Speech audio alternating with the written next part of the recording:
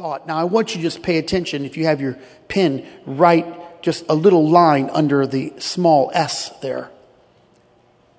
In consideration of that part of the which shall never die, which we're talking about, if we're body, soul, and spirit, I'm talking about the part that never died. We are often left with the crossover definitions of soul and spirit. So, in other words, some theologians would consider the spirit as the eternal part. Brother Woodward often does that. There is a part of you that will never die, but there is a spirit of you constitutes a particular framework for you. And so we'll give it a couple of different looks, maybe 3 different facets of it. We'll call it attitude or disposition, maybe personality that makes up your spirit. Some of this has to be our working definition here because we need to kind of funnel this down into the idea of what you display, who you are. Each of those terms reveal, describe, or interpret the spirit of a person. Restoring a spirit of integrity. And I'm not talking about the Holy Spirit now. Simply means that we are restoring an honest and principled attitude that's based upon the nature of Jesus Christ. I don't want to deviate here, but I want to lay a little groundwork for you. Adam and Eve were in the garden. They were naked and unashamed. They sinned. They disobeyed. When they ate of the forbidden fruit, their eyes were enlightened to their nakedness. They made for themselves clothes out of fig leaves. But of course, their garments that they made were not sufficient, and God killed the first animals to make clothing for them. Adam and Eve would not have been free moral agents had there not been a tree or an option. Without the option, you're a robot. You have no freedom. So the option to do wrong gave credence or definition to right. There's no cold without hot. There's no light without darkness. No day without night. There's no counter. If there's no counter, then there's no original definition. So nothing can be defined without its polar opposite. And in this particular case, at the beginning of time, we have the first family they're living in a paradise with no opposition. When opposition came and introduced them to something, they listened to that. And of course, the New Testament says that Eve was deceived. Adam was not deceived. So we have this bifurcation, as it were. Things are well, and then the option has caused them to split off, and there's a departing of disobedience, but also there's something that is affected, and that's the attitude or the spirit of a person. And that happens at the beginning, because from that moment of Adam and Eve's sin, their disobedience, comes a domino effect that shows up in their children, the first family. And there's jealousy, pride, and envy that shows up in Cain. He learns that from his parents. And he learns that also from the innate flesh. After the sin, everyone then is born into sin. But he also is learning the trait of how to be jealous and hateful. He has a spirit, and everyone will have a spirit. It's your spirit. He has an attitude, this disposition, his spirit. Now, I just want you to know that from that moment of the garden's disobedience, each of us have opportunities to conduct ourselves or to manage ourselves, as it were. Perhaps we have the opportunity to decide what kind of spirit we want.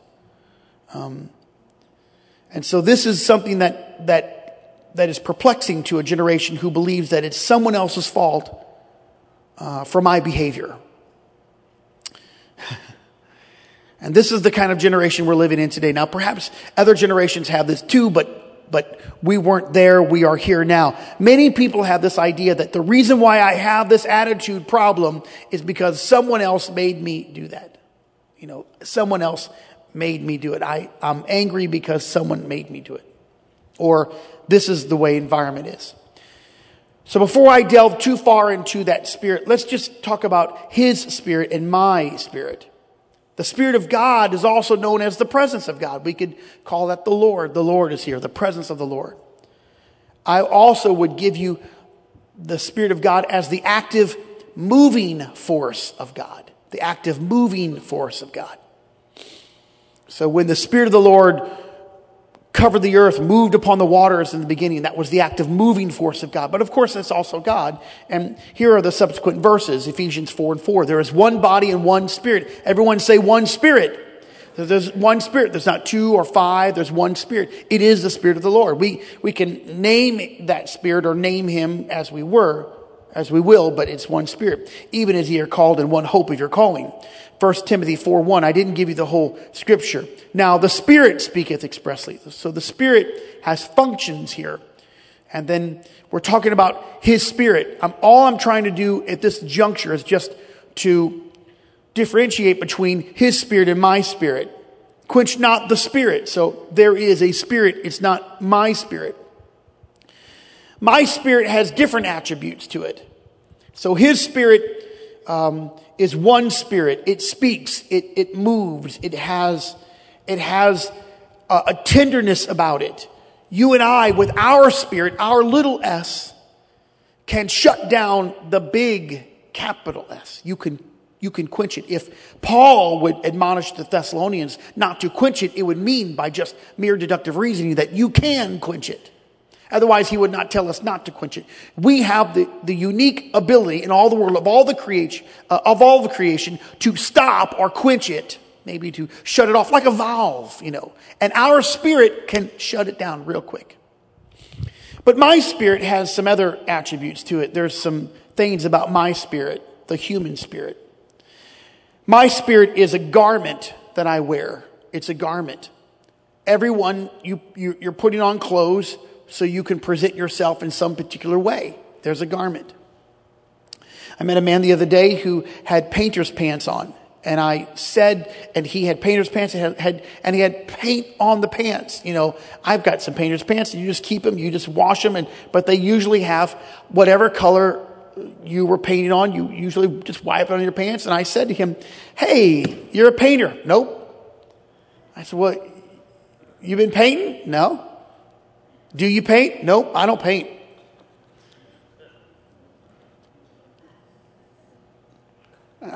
I know I shouldn't have said that. I said, what are you wearing those pants for, man? Whose pants you got on? I don't think he appreciated that at all, but he... you're wearing something, your clothes that you wear, you like those. That's your style. It's your style.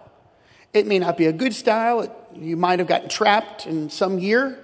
You may just be wearing something that you like. It could be hand-me-down stuff. I always was glad when Scott got some new clothes because Mom would hand them down to us, and we would get my cousin Tony's clothes. We would get those, and but you're usually presenting something like that, and it's a garment. Your spirit is like that, a garment. Now, Peter is talking about how women ought to adorn themselves. But I think that there's a great truth here in just this one verse. So I'm just kind of jumping into the narrative. But let it be the hidden man of the heart, what you should wear, in that which is not corruptible, even the ornament of a meek and quiet spirit, which is in the sight of God a great price. You wear a spirit, bold, brash. Maybe your personality is a high dominant, high choleric. But everyone wears something. You're wearing a disposition, and we could call it an attitude or maybe a personality. But everyone has a garment that they're wearing. It's your spirit. Now, in the world of psychology, they say that you actually meet someone somewhere between 15 and 30 feet before you actually meet them. Your spirit is like a radio transmitter. It kind of goes out. You can kind of see someone from afar. And when you're connecting, you're feeling something as you come along and your eyes meet. It is true that you give off some kind of personality, some kind of, for a better word, vibe. But we're wearing something. There is a spirit. There are people who really do have a humble spirit. And you can tell that. The humility. Humility is a garment. I'm going to talk to you a little bit about humility, that kind of garment. Humility, the garment of humility, never fits at first. You actually have to decrease to get into that garment. The garment of humility is always very stiff at first. It always makes you less than what you think you should be. But everyone wears a garment. The garment of pride is very powerful. The garment of pride boasts of you. It makes mention of you. It shines light on your life. We know of the scripture of the garment of praise, where the Lord in Isaiah was going to trade the people. When he came, he's going to trade the spirit of heaviness for the garment of praise. He's going to make a trade for you. The garment of praise. When we come into the house of the Lord, there's the garment of praise. We ought to put on that garment. Everyone has a garment. Your spirit is a garment that you wear. So it doesn't matter what kind of clothes you're wearing. Your outer clothes can never cover up your spiritual or your spirit garment. The second thing in this human spirit, this attribute, is a disposition of choice. And of course, Paul would write that in time past, you walked a certain way. You walked according to the prince of the power of the air. And then he said, the spirit that now worketh in the children of disobedience. This is by option. This is a choice. And there is a spirit that works in the children of disobedience. And then the next scripture in Galatians, brethren, if a man be overtaken of fault, ye which are spiritual, restore such a one. Now there is another spirit, the spirit of meekness. These two spirits, the spirit of, if I could just summarize that, the spirit of disobedience and the spirit of meekness are often really the conflict. They're really in conflict, those two spirits. But all of that is by choice. No one but you decides how you will live or what you will say or how you will approach life. Your attitude is really what you decide it will be. Now, I want to get back to the integrity of our spirits or our attitudes. I want to restore an honest spirit. How do I do that? I do it through the nature of Jesus Christ. And the nature of Jesus Christ is what I have to example my life after. And if I'm not doing that, if I'm not seeking out the Lord, then I'm probably going to imprint on someone else. And chances are they're not going to lead me in the correct way. I'll give you the third one, and surely I've not exhausted these, but this is a desire. It is a desire. The human spirit is by desire. Having therefore these promises, dearly beloved, let us cleanse ourselves from all filthiness of the flesh and spirit, perfecting holiness in the fear of God. So what is Paul telling the church at Corinth? Cleanse yourself, the flesh, the spirit. So it would be the outward and the inward. It would be what you would do with your mind and your spirit. What you do with your thoughts and how you present yourself. Cleanse yourself. This is by desire. And I would say this to all the people, and I'm sure this is going to be rehearsed, and I hope that you're listening on podcast or maybe live or in CD, but I just want everyone to know this. The church, the collective body of the church, with its particular ministries, can never force or legislate holiness or cleansing of the flesh and the spirit. It cannot be legislated by a pulpit, a preacher, a denomination, or a church. It cannot be. That is an individual choice that we make every day of our lives. And the church body, as I've been speaking about, this corporate structure, it is enhanced when individuals choose to cleanse themselves of the flesh and their spirits. When we don't, we bring in all of our, maybe I don't know what kind of spirit you might bring in, but we bring in all of our different spirits, and then we want the Holy Spirit to do something with all of us. But the problem is, our small spirits are quenching the powerful Spirit. He can do all things, anything, but a lot of times our attitudes get in the way. It is by desire. If you want to have a clean spirit, you'll have to have a desire for a clean spirit. If you want to cleanse yourself from things in your life, you have to have a desire to cleanse yourself from things in the world. Now, this is really what I just told you is it's far removed from the days when people used to write down a list of what you could and could not do, when people decided that this is how you're going to be saved, and this is what you have to do every day, and here's how all the functions happen. There are some people that cannot come to New Life. They will not come. They don't want to be saved here. They can't be saved here because they have sought out what are the do's and the don'ts. What should I not do? What should I do? And when I constantly reply to them for all these years now, almost 2 decades, let's pray and see what God wants you to do. They're not happy with that because they don't like individual directives from God. They would rather have a general corporate directive from the pastor. But some of you in here need to hold on to some convictions or create new convictions that will save your life from a destructive end, while other people will not struggle with that. A case in point, many years ago, a gentleman in our church, I know this sounds a little silly, but he drank a pot of coffee before he ever started his day. And the Lord convicted him of that, and he stopped drinking coffee.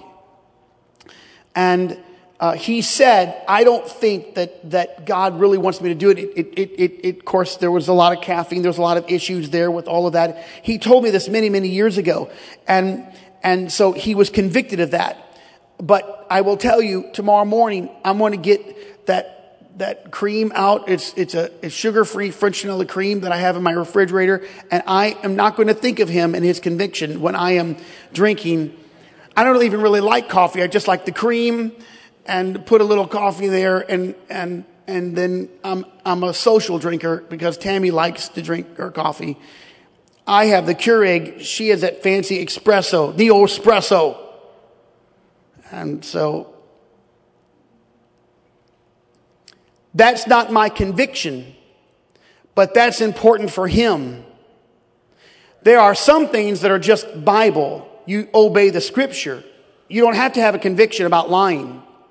You don't need a conviction about stealing. Someone was asked many years ago at a conference if they would be part of the prayer team for the conference. They said, well, I don't know. Let me pray about it. What's the first clue? You don't want them on your prayer team. You don't need to pray about praying. You don't need to pray about giving. You don't need to pray about worshiping.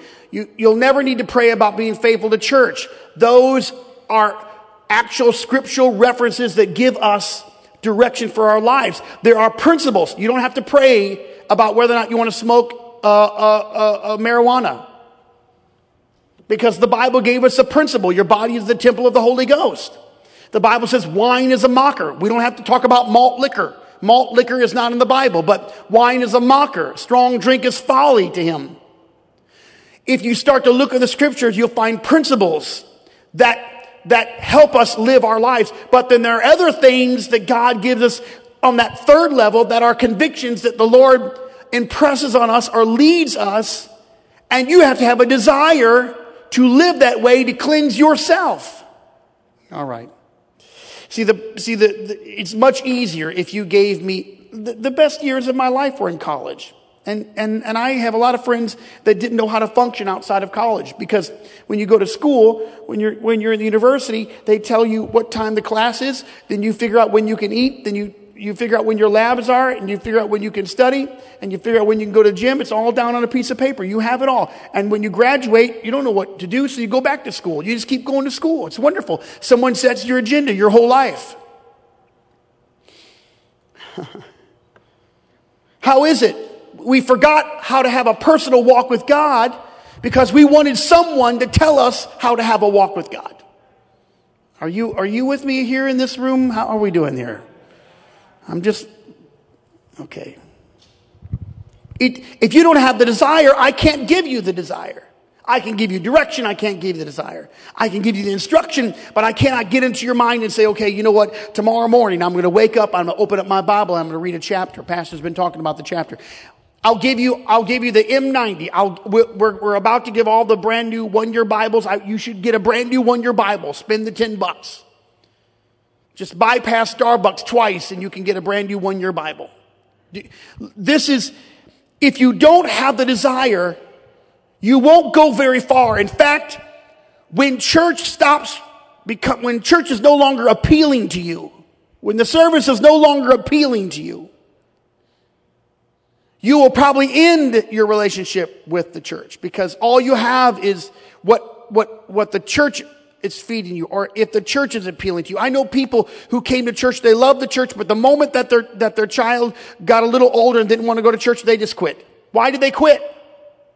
Because they didn't have a desire. They were only going for the benefit of someone else. And when that person lost their benefit, they lost their relationship. Okay, how are we doing? Okay? I'm assuming that everybody is happy with this lesson so far. I'll just assume that. 5 aspects of a bad spirit. So if you're not happy yet, let me just make you more miserable. 5 aspects of a bad spirit. The first aspect of a bad spirit, now this, don't find this too simplistic. I'll help you with it. The unchristian. It's unchristian. It's defined as undoing the work of Calvary. It's unchristian. Therefore, prepare your minds for action. Be self-controlled. Set your hope fully on the grace to be given when Jesus Christ is revealed.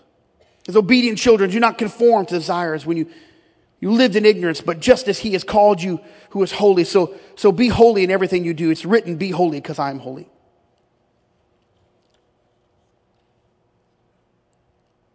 The first thing that a bad spirit, that aspect of a bad spirit, is that you have forgotten, or maybe you have not realized that the Lord has called you to a life of holiness and self-control. Your mind, your spirit's not in control. The Bible even subscribes that it's easier for a man to control a city than for him to control his own spirit. For men, let me just tell all the men what modesty is to women, self-control is to men. The Bible says he would that men would lift up holy hands without 2 things. Without wrath, that's a temper problem, and doubting, that's skepticism. Men would lift up holy hands without wrath. Sometimes the word men or man means mankind, means men and women. But in this particular case, it's very clear that Paul's talking about men lift up holy hands without wrath and doubting. Why would he say that? Because in Judaism, and in the known world there, even among the Gentiles at that time, men led in worship, men led in praise, men led in sacrifice, men did. So men, you're leading with holy hands without an intemperate spirit and without skepticism or doubt. This is hard for men to do. And I thank all the wives for not amening at that point. This is the unchristian aspects of a bad spirit. I'm going to just tell you right now, I hope that you come to the altar, worship. I pray that the Lord, as Isaiah described, that he would give you stammering lips and another tongue. Isaiah 28, 10, 11, that he would speak to you through stammering lips and another tongue. It's a beautiful thing to happen. I think 15 or 17 people received, by the time Sunday night was done, 15, 17 people received the baptism. Cody, I'm so excited, Cody. Brian, raise your hand, Brian, my 2 left brain engineer guys. Man, if the left brains can get the Holy Ghost, anybody can get the Holy Ghost. They're here just to balance the rest of us drama people out. if you, which is kind of funny because it's my Episcopalian sitting right next, there you go. It's just, so I don't want you to think that you don't need the Holy Ghost or you don't need the Spirit. But I also want to caution all of you that there are some things that the Holy Ghost, the Holy Spirit, is not going to do for you. It's not going to change your spirit. The Holy Spirit can be quenched by your spirit. And your spirit is not controlled by the Holy Spirit. Well, Pastor, I thought I was a new creature. You are if you want to be, but you don't have to be. Let's just move on because I'm going to get stuck right there. I just have to tell you that there are too many people claiming to be Christians, claiming to be Pentecostals, but they're not Christian. They're undoing the work of Calvary. They're undoing the work of Calvary by their attitudes, by their dispositions, by their attitudes. Some are self-righteous. Some people walk around and they're self-righteous. And all they can see is criticism everywhere. All they can see is what other people are doing wrong. Some are not self-righteous. Some are flagrantly offending because they think that nothing matters. And so they live outside of the law of Christ. And so they would just say, well, I don't have to do that. You're undoing. You should never give up your convictions. Whatever God has convicted you of, He's not going to change His mind. He did that for your sake so that you could be saved. Number 2. The other aspect is it has companions. It has companions. Picks up people along the way. I love 1 Corinthians 15:33. Don't be deceived. Evil communication corrupts good manners. Awake to righteousness. Don't sin. Some have not the knowledge of God. I speak this to your shame, he said. In the NIV it says, don't be misled. Bad company corrupts good character. Evil communications, bad company. Come back to your senses as you ought. Stop sinning, for there are some who are ignorant of God. I say this to your shame. Incredibly enough, even the church of that day had some major problems because a bad spirit collects other bad spirits. We were youth pastors. Tammy and I, we were youth pastors, and we had a large group. We probably had 50 kids. We went to a big convention. There was 2,000 people at the convention. One of our kids had a problem with drugs, and the boy had a problem with drugs. One of the girls, unrelated, had a problem with being promiscuous. And in that 2,000 seat auditorium where all those teenagers were, wouldn't you know it, within 2 hours, 3 hours of that meeting, that young guy, one of the guys that we had, he found a compadre who had drugs, and the girl found some other people that were like-minded with her. Because you attract who you are, and a bad spirit has companions and picks up people, and there's company in that group, and it corrupts everything. This is the aspect of a bad spirit. How incredible it is that people, just like inclusiveness, eventually, if you are a fisherman or a hunter, you'll find somebody else in the church that it won't take you long. If you're a cowboy, all of a sudden, the Stetson conversations are going on. If you're a NASCAR person, you can just sense out everybody. There's going left. You're going to find them out. Also, if you have a bad spirit, bad spirits, bad attitudes, they attract one another. It has companions. Number 3, there's a root there. It's defined as pride and self-exaltation. The root. It didn't just originate in this time. It originated before our time. But it carried on in our time when Lucifer said, I will ascend. That same poisonous thought. It's a root. Pride is a root. Self-exaltation is a root. The effects, the aspects of this bad spirit, it is rooted. It has a root. Number 4, a bad spirit prolongs problems. They should have gone away, but a bad spirit keeps them stirred up. I'm going to tell you the best way to keep your problem alive. Talk about it. Rehearse it. Write it down in a book. Post it. I don't even know how this works, but if you'll put your bad moment on Facebook, next year it will ding and remind you of it. And the only reason why I know that is Tammy's computer went off, it dinged, and I said, what is it? She said, oh, it's 5 years ago. Look at the family. That's how people live when they have bad attitudes and bad spirits and something's wrong inside. They're reminded, this time last year I was really offended. This time last year someone did something wrong to me. Keep talking about it. Keep rehearsing it. It'll prolong the problem. Watch this.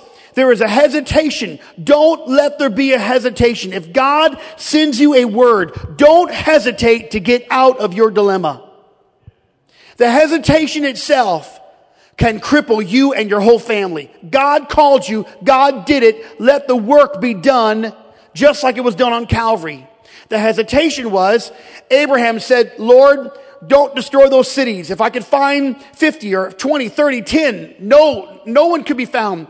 And God said to Abraham, Lot is going to die. I'm going to send some angels. I'll get Lot, his wife, and his 2 daughters out.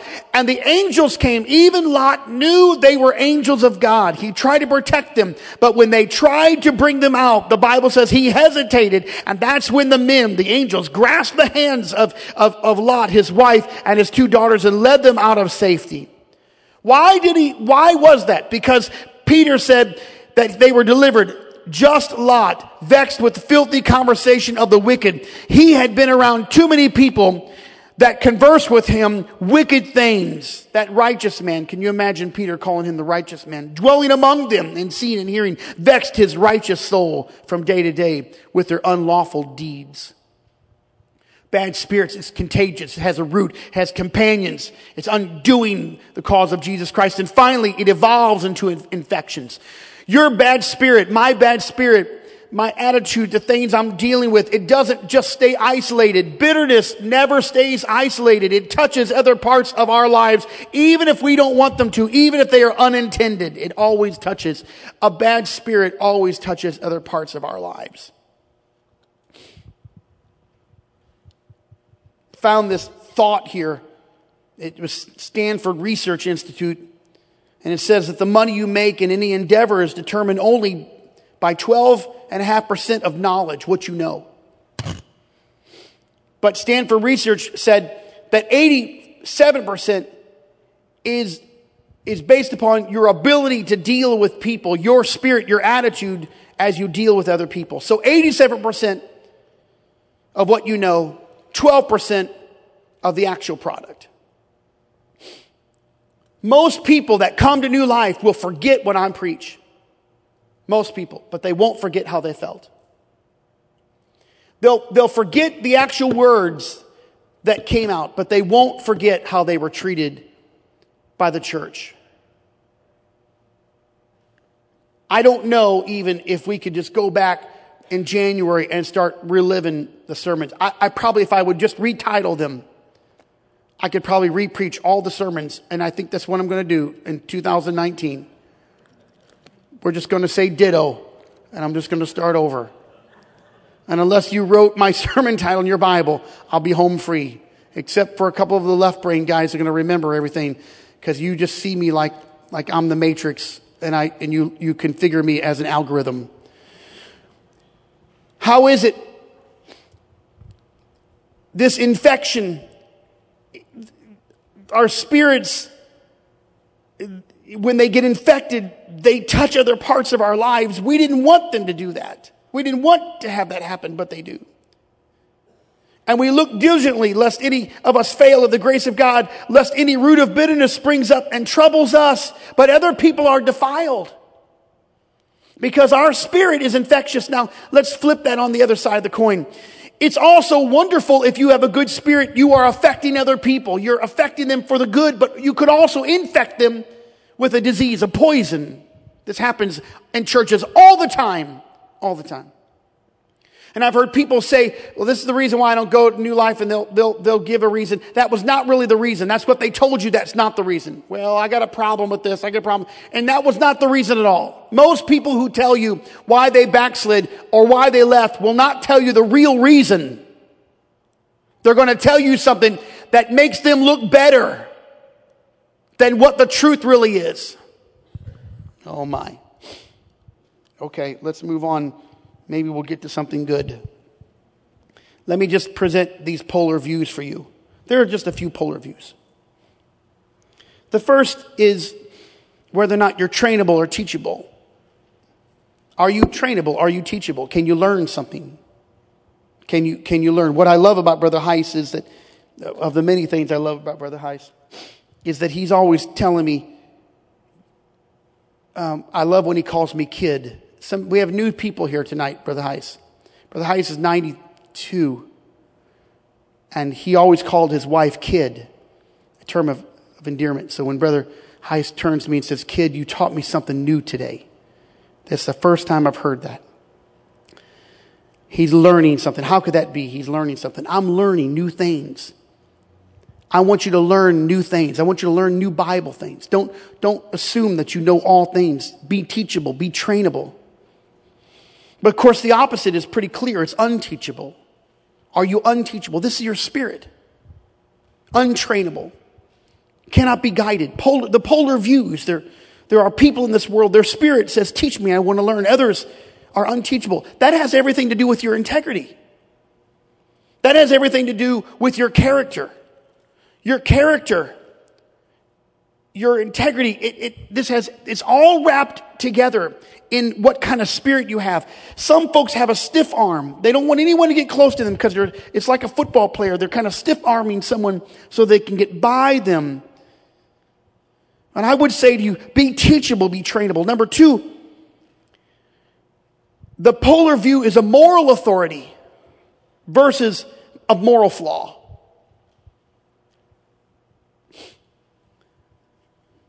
And it starts, to have moral authority, there's integrity in your life. So the man who smokes cigarettes in the bathroom trying to hide it from his kids has a tough time teaching them about how to be abstinent in their dating years. Because he's lost his moral authority. He doesn't feel like he's good enough to give direction. This happens all the time. He has checked out. He has decided that he's not righteous enough, holy enough, godly enough. And he knows that because he's lost his moral authority.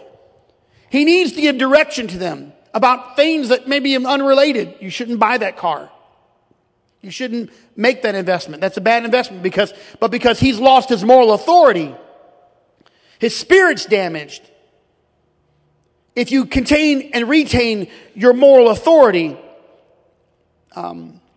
it gives you, it changes your spirit. You have a confidence. I'm not talking about arrogance, but there's a confidence with people who have retained their moral authority. But when there's moral flaws, it damages your spirit. Now the man remains silent and the woman begins to lead. This happens all the time.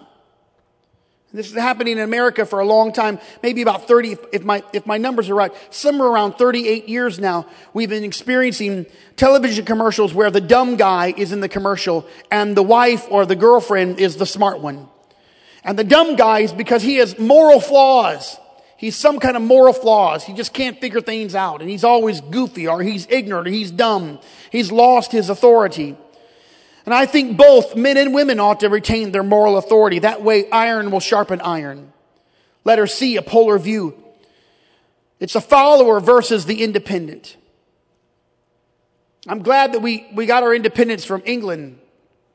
I'm happy about that. But you should never lose your independence from your spiritual authority, the church, the scripture, the Bible, God. You should don't ever think you're independent because, listen what I'm about to say. The autonomous person is the most dangerous person in the room. When you are an island to yourself, you have no one to say no to you. No one to say, hey, this is good. Why don't you wait? Can anyone push the pause button in your life and just say, hey, why don't you wait on that for a moment? If you're not, then you're independent. If you don't have it, you're independent. Or as Peter wrote, ye younger, submit yourselves unto the elder. Yea, all of you be subject one to another. How about that? What if everyone was subject one to another and be clothed with humility? That's what happened with Achan. Right after the battle of Jericho, he took what he should not have taken and he put it under his tent. And the next battle, little town of Ai, it was a group of farmers. We're not even really sure if they had armament, but they slaughtered Israel and Israel ran home crying, and beneath the campfires there was women, there was mothers and children crying over their lost fathers and sons. They died at Ai. They had a great success at Jericho, but they died at Ai. Why? Because he didn't think that what he did personally mattered to the whole. He thought whatever he did, he was independent from the law of God. Come to find out, he was not. A follower, you are never diminished as a follower. You're never belittled as a follower. You can't lose as a follower, but you can if you're independent. Your spirit tells everybody what you are. Sometimes even your words will say it, but your spirit says, I'm a follower. I'm a believer. I'm obedient. I'm teachable. I've retained my moral authority. Your spirit says that. Your attitude says that. I read from the NIV, Proverbs 12:1, and there's a reason why I like this particular version of the scripture, because I'm not allowed to say that really. But if it's in the Bible, I can read it. Whoever loves discipline loves knowledge, but he who hates correction is stupid. Let me just read that again just for my own sake, because I'm enjoying that last portion. If you love discipline, you love knowledge. But if you don't like correction, you're stupid. Can we just hover over that last word one more time?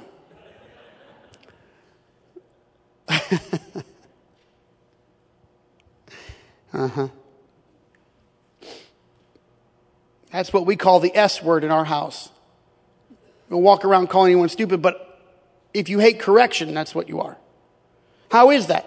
Because you can't be trained. Your spirit rejects all of that. 1 Corinthians 2, we've not received the spirit of the world, but the Spirit who is from God, that we may understand what God has freely given us. This is what we speak, not in words taught us by human wisdom, but in words taught by the Spirit, expressing spiritual truth in spiritual words. The man without the Spirit does not accept the things that come from the Spirit of God, for they are foolishness to him. Do you see this now? His spirit, his attitude, his disposition is rejecting the holy things of God. He cannot understand them because they are spiritually discerned. He's not a spiritual man. He's a fleshly man. The spiritual man makes judgments about all things, but he himself is not subject to any man's judgment. So there is something different about your spirit. If your spirit is with the Lord, if your spirit is engrossed in the Holy Spirit and you become a spiritual person, then it changes your attitude and your disposition. Let me just quickly go now. I think am I already on the next page here? Where am I at? I'm on your next page. So my attitude helps me do a couple of things. It helps me to consider myself, and I'm rushing. I consider myself. I like what Charles Swindoll said one time. He said, the longer I live, the more I realize the impact of attitude on my life. He said, attitude to me is more important than facts. It's more important than the past, than education, than money, than circumstances. My attitude, he said, is more important than my failures and my successes. It's more important than what other people think or say or do. It's more important than appearance, giftedness, or skill. He said, it will make or break a company, a home, or a church. I will say tonight, we cannot change the past. We cannot change the fact that people will act in a certain way toward us.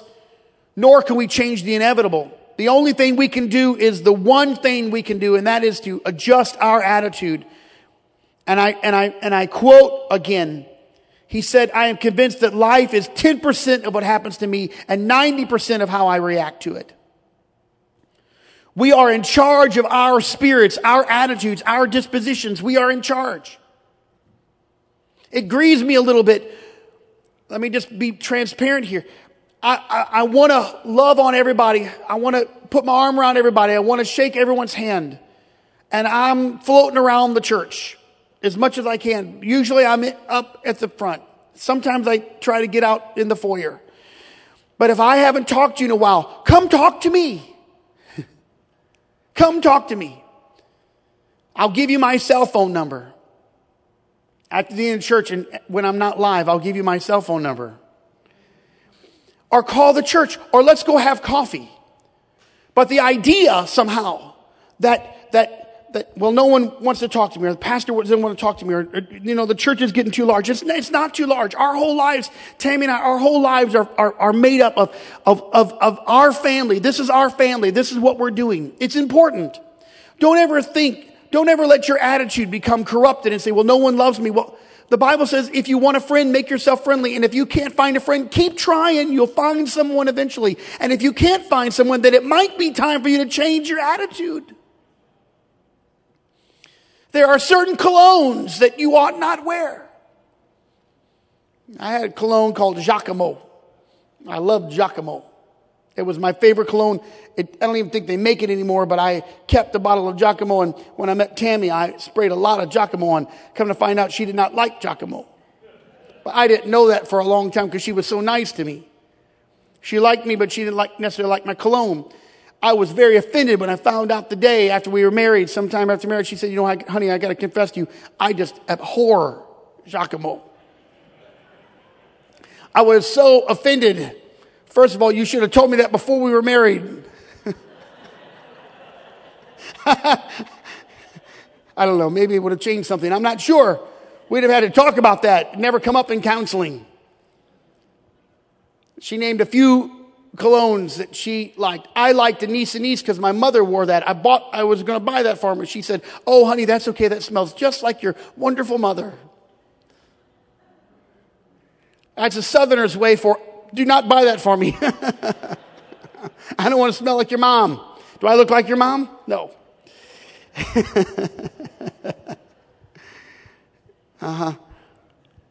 There's things you spray on that you repel people. So not only is your attitude a garment, but it's also a fragrance. It's a disposition. And if you want love, you express love. If you want mercy, you give. Whatever you're giving out, that's what you're going to get in return. This is the way, this is the law of God. It's the law of harvest. It's greater than any laws written by Isaac Newton. It's the law of harvest. No law of inertia is greater than the law of harvest. No law of gravity is greater than the law of harvest. It's whatever you're giving out. And you might say, well, I really tried to. Well, keep trying. Keep trying. I want you to keep trying. So let's consider a few things. My attitude helps me consider myself. Because I have to consider my past judgments, my actions. Nobody knows my failures like me, my attitude. Some folks are self-defeated.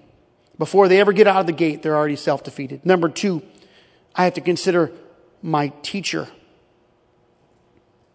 The person that's teaching me. Knowledge comes from God instead of pushing away the teacher in my life. I want to imprint on a good spirit. I've looked around in my life, always looked around in my life and found people that I wanted to imprint on. I love that. And I want them to imprint on my life. I want to know. I want to learn from them. I want to grow from them. I'm considering my teacher. My attitude helps me to consider my teacher. My teacher might have wonderful things to teach me. They might have a few flaws, but my spirit, my attitude, my disposition is to cover their flaws and consider or at least learn from their lessons.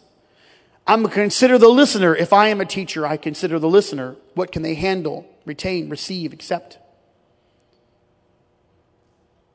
When I'm speaking to other people, what can the listener grasp? So if I have a problem, am I spilling out my problem with someone else? Am I telling them something that they cannot handle? Maybe a situation, maybe a major dilemma that I'm in, but the listener cannot handle. It's going to, my attitude, if I'm mopey, if I'm struggling. Some time ago, I was struggling with something, and I preached, and someone in the church said, Pastor, boy, it was a good night. And I said, I've been struggling. They said, well, I would never have known that.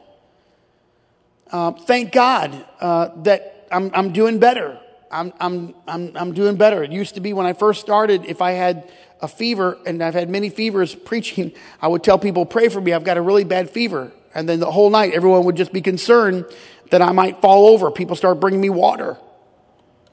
And Tammy told me, don't tell anyone if you've got a fever. Either stay home in bed or get up and preach it. Stop telling everybody you got a fever.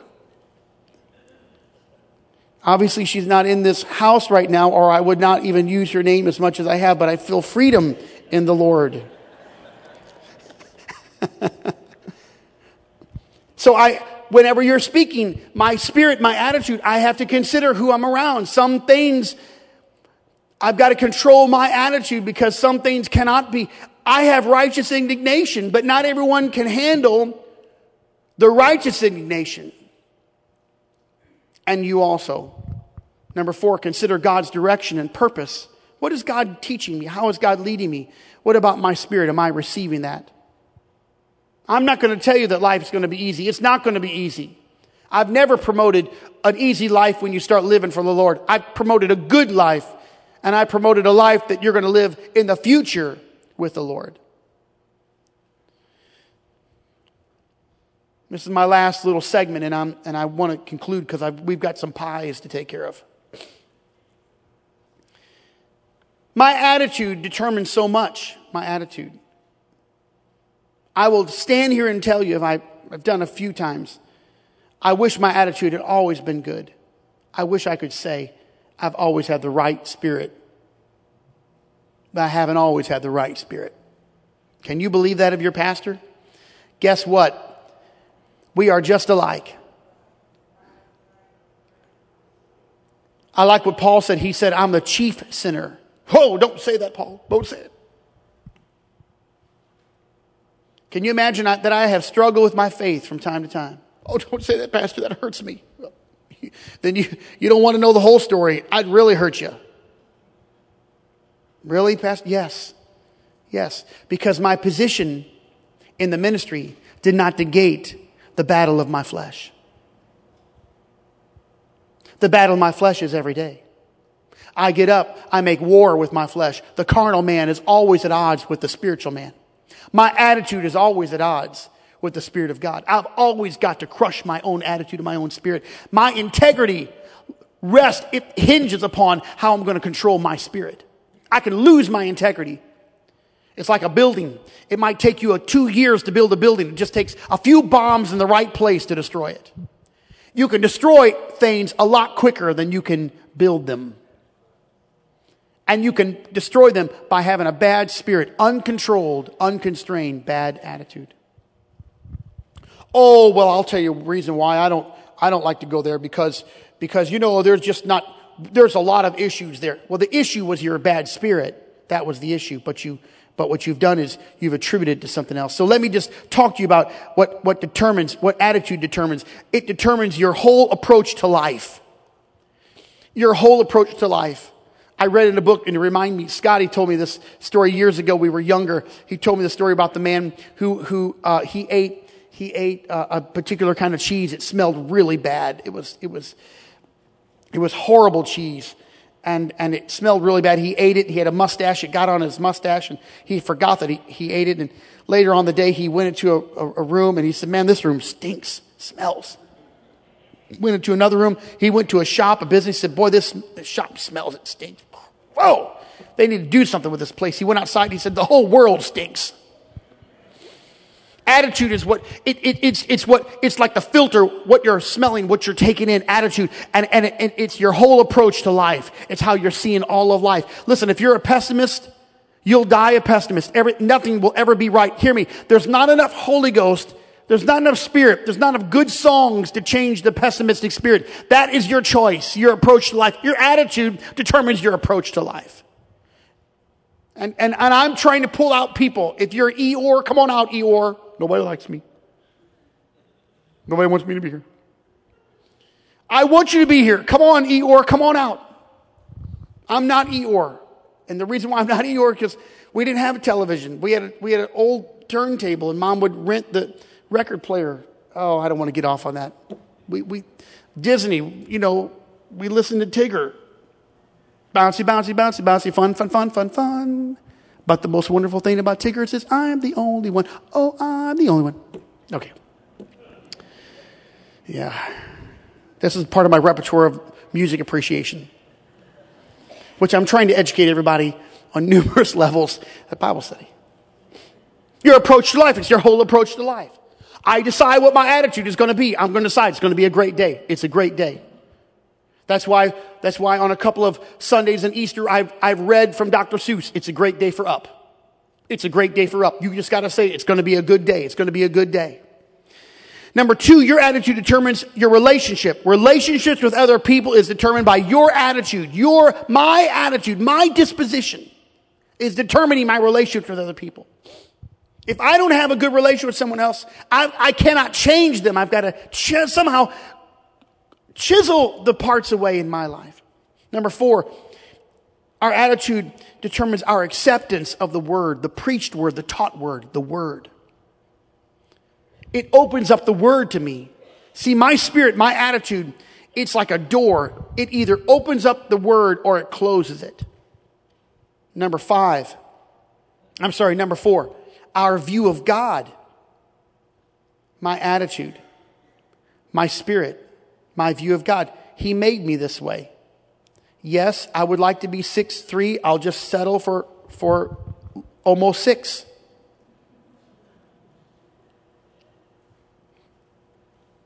He made me this way. My view of God. Is the Lord merciful? Is he a mean God because something horrible happened in my life? Is his judgment, his goodness, his holiness my view of God? My attitude is determining on all of that. Number 5, our future success. My attitude is determining my future success. My spirit, your spirit is determining where you're going. It is the pointer of where you're heading. It is the wheel on the car is turning. Your attitude is turning it. Number 6, our ability to recover is determined by our spirits. You will have major wounds and crisis and problems. Of course, as my mother often taught us, and I subscribe to it, many people are in storms, they're not in crisis. A crisis is a storm on 3 sides. Sickness, financial, marriage, children, take your pick. A crisis is a storm on 3 sides. Many people are in a storm, they're not in a crisis. But your ability to recover is all based upon your spirit and your attitude. You've got to understand what Job went through. Job went through major crisis. Everything was gone, and even his wife, the only one left, never encouraged him. She said, "Why don't you curse God and die?" He had boils on his body. He had lost all of his children. He was a wealthy man, the wealthiest man, now the poorest man, and he could not hear from God. I couldn't find God. How about all your prayers are prayed and the heavens are brass? Your body is withering away. You can't understand it. You've done everything right. You've given, you've served, you've attended, and everything falls apart. Your attitude now is on the line. The only thing left for you to control, not money, hear me, you're not always going to be able to control your health. You might take all the ginseng you want. Eventually it's going to run out. You can bathe in oil of Olay. Eventually there will be wrinkles. Unless you're like Kenny Rogers and you're always surprised. That's a bad joke. I liked it though. You're not turning back the time. Grandma on the Harley Davidson. I saw Grandma on the Harley Davidson a couple years ago. Yeah. Young enough to ride. She has the Young Enough to Ride Harley Davidson t-shirt. I don't even want to tell you what really went through my brain at that moment. God love her. You're not going to roll back the time. There will be crisis in your life. Here, Pastor, there will be crisis in your life. There will be all these things that happen. And the only thing you're going to be able to control is your spirit, is your attitude. I give honor to Brother Foster. His mother has passed away, and her services this Saturday here in this house. Viewing is from 10 to noon, and at noon there is a service here. And I did not expect Brother Foster to be here. His mother passed away in the afternoon on Sunday. But he said to me, "Pastor, after it was all said and done, what are we going to do?" He said, "I had to get to the house of the Lord. I had to worship. I had to come to worship." So he worshiped and wept and worshiped and wept. And that spoke volumes to me. In fact, it changed the entire order of our service, because when your attitude is right, it allows you to recover. If your attitude is wrong, even the smallest thing will cripple you. The things that should not bother you with a bad spirit, it will crush your life. It will crush your life. Attitudes will determine whether or not you stay in the church. It will determine whether you can stay. It will determine when I offend you, hopefully not purposely. When I cut you, hopefully not purposely. It'll determine whether or not you can make it through that cut. The word of God is sharper than a two-edged sword. Go ahead and start wheeling that word around. You'll inadvertently hurt somebody. Yes. Your attitude is telling whether or not you're following or leading. I've heard people say as a preface, whenever people preface their statements, it basically reveals they're probably off. I don't know what the pastor says about this. He probably won't agree with me, but I really feel this. Now, whatever comes after that is nonsense. And if you hear that statement floating around this church, and I don't know if the pastor agrees with it, if he don't agree with this, but this is what I feel. You probably ought to stop him and say right there, okay, hold on right there. Before you tell me what you think, go check with the authority. Now, I don't know what the law says, but I really feel like 75 miles an hour up and down Wabash is great. It's just me. Before you go do all that mess, go check with the authority. Here's a preface for you. Listen, I don't want to give you the big head. You just ruined the compliment. Just stop right there. You trashed it. I don't want to puff you up. Puff me up. You just killed me. Now you killed me. Now you want to bring me back from the dead. Just forget it. A compliment's not a compliment if it has a preface attached to it. And if your attitude is wrong, you'll be wounded in the process, and your spirit will be crushed, and you won't be able to recover. And things that really probably shouldn't have mattered became great. See, I don't even know if there's any really big problems in life. I think there's a lot of small ones that over time they make incremental steps and become massive. A little wound. Somebody ignores somebody. Someone says something wrong. I'm not talking about the world. I'm talking about the church. We can't deal with the world. The world is sinners. Sinners are lost. We don't measure ourselves by the sinner. David said, when I consider the prosperity of the wicked, I almost fainted. I almost lost it until I went into the house of the Lord and considered their end. When I found out their end, then I realized it didn't matter that they were prosperous in the world. I figured out that at the end, it wouldn't matter what they had. So we deal with the church, with our lives, with our integrity in the church. And finally, before you click your books and we get on to pies, your attitude determines the extent of your learning, because you'll never learn. And the integrity of the scripture cannot even be extracted unless your attitude is correct. I say this to my children. It's not even what you say, it's how you said it. It's not just what you did, it's how you did it.